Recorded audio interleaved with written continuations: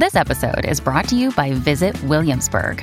In Williamsburg, Virginia, there's never too much of a good thing. Whether you're a foodie, a golfer, a history buff, a shopaholic, an outdoor enthusiast, or a thrill seeker, you'll find what you came for here and more.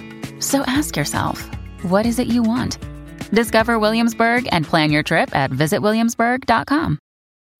When you need mealtime inspiration, it's worth shopping Kroger, where you'll find over 30,000 mouth-watering choices that excite your inner foodie. And no matter what tasty choice you make, you'll enjoy our everyday low prices, plus extra ways to save, like digital coupons worth over $600 each week. You can also save up to $1 off per gallon at the pump with fuel points. More savings and more inspiring flavors make shopping Kroger worth it every time. Kroger, fresh for everyone. Fuel restrictions apply.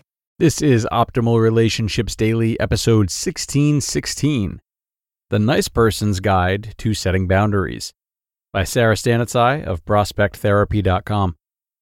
Hello, everybody, and welcome back to another episode of ORD with me, your host and narrator, Greg Audino. Great to have you here today as we look towards another post. This time it's going to be coming from Sarah Stanitzai of Prospect Therapy. That's the practice she owns, located over in Long Beach, California. And she's got some insight on boundary setting, a very essential topic, no doubt.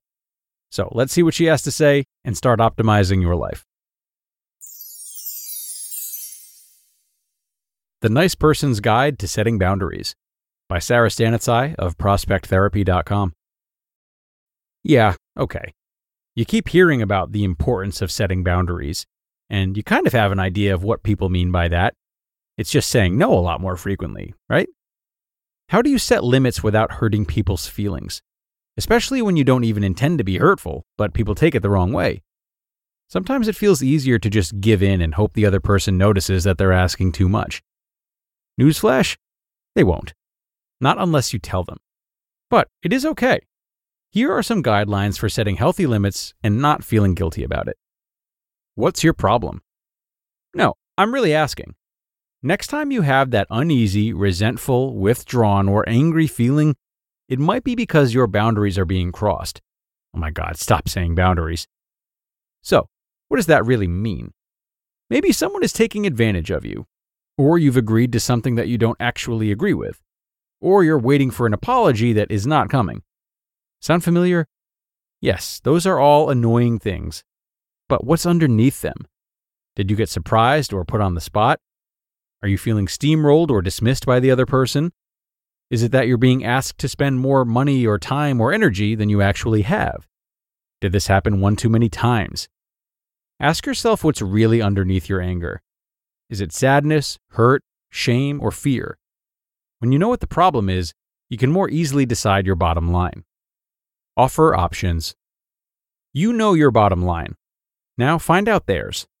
Oh, by the way, you don't have to do this one. You can just say no to whatever the request is. But you're a nice person, so you aren't ready to do that. For example, you could say, I'll do it this time. But next time, can you either run this by me first, give me more notice, or at least offer to help? I don't mind you asking, but can you ask me in private? I felt like I had to agree because I was put on the spot. Well, I wanted to do this instead. Which one should we do first? Can we do that next time? This way, the other person has an option, instead of just take it or leave it. People respond positively when they feel like they had a choice in the matter, even if they don't get what they wanted. Bonus, this also teaches the other person how to treat you in the future. Instead of just saying no, which I promise you could still do instead, you're explaining why. Now they know how they should bring this up from now on, how much time you need, or that you hate surprises. Give lots of positive reinforcement. If you notice that someone did respect your limits one time, your energy, emotional labor, or money, especially without asking, point it out. I really appreciate you offering to help. I can do it this time, but I might ask for your help next time. Thanks for checking with me first. Sure, let's go.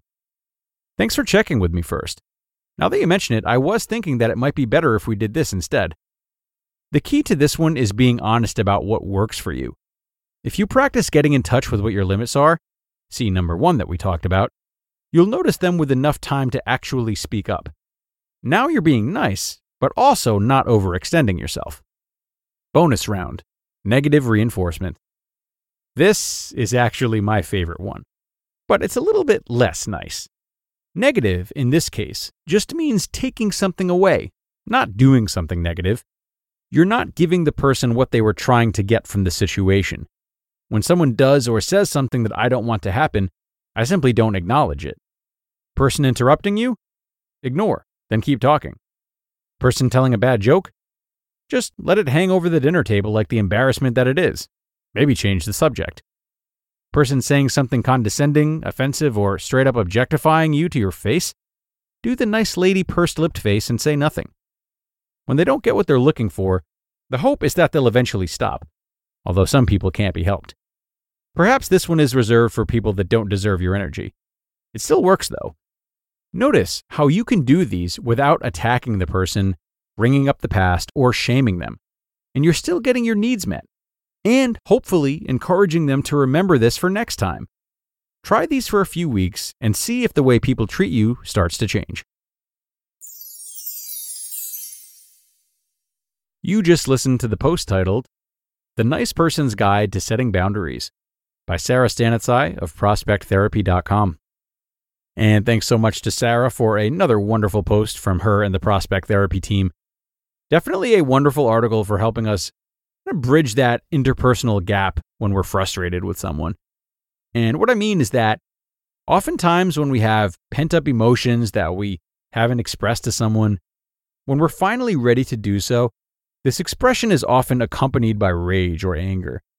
In some ways, it seems to propel us forward and might seem easier because we can just move forward without considering the nuances of their feelings and an actual conversation.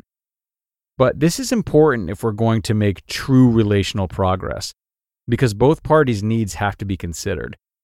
So, whether it's about boundary setting or something else, if you're trying to make a change with someone, consider how you can do so in such a way that makes both of you feel safe and works towards a common shared goal instead of a singular one.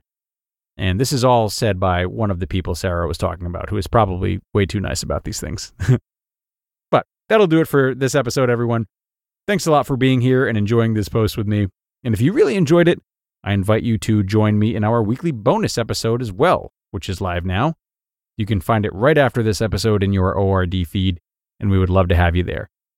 So thanks once more for listening, and I hope to see you in our extra episode today, where your optimal life awaits.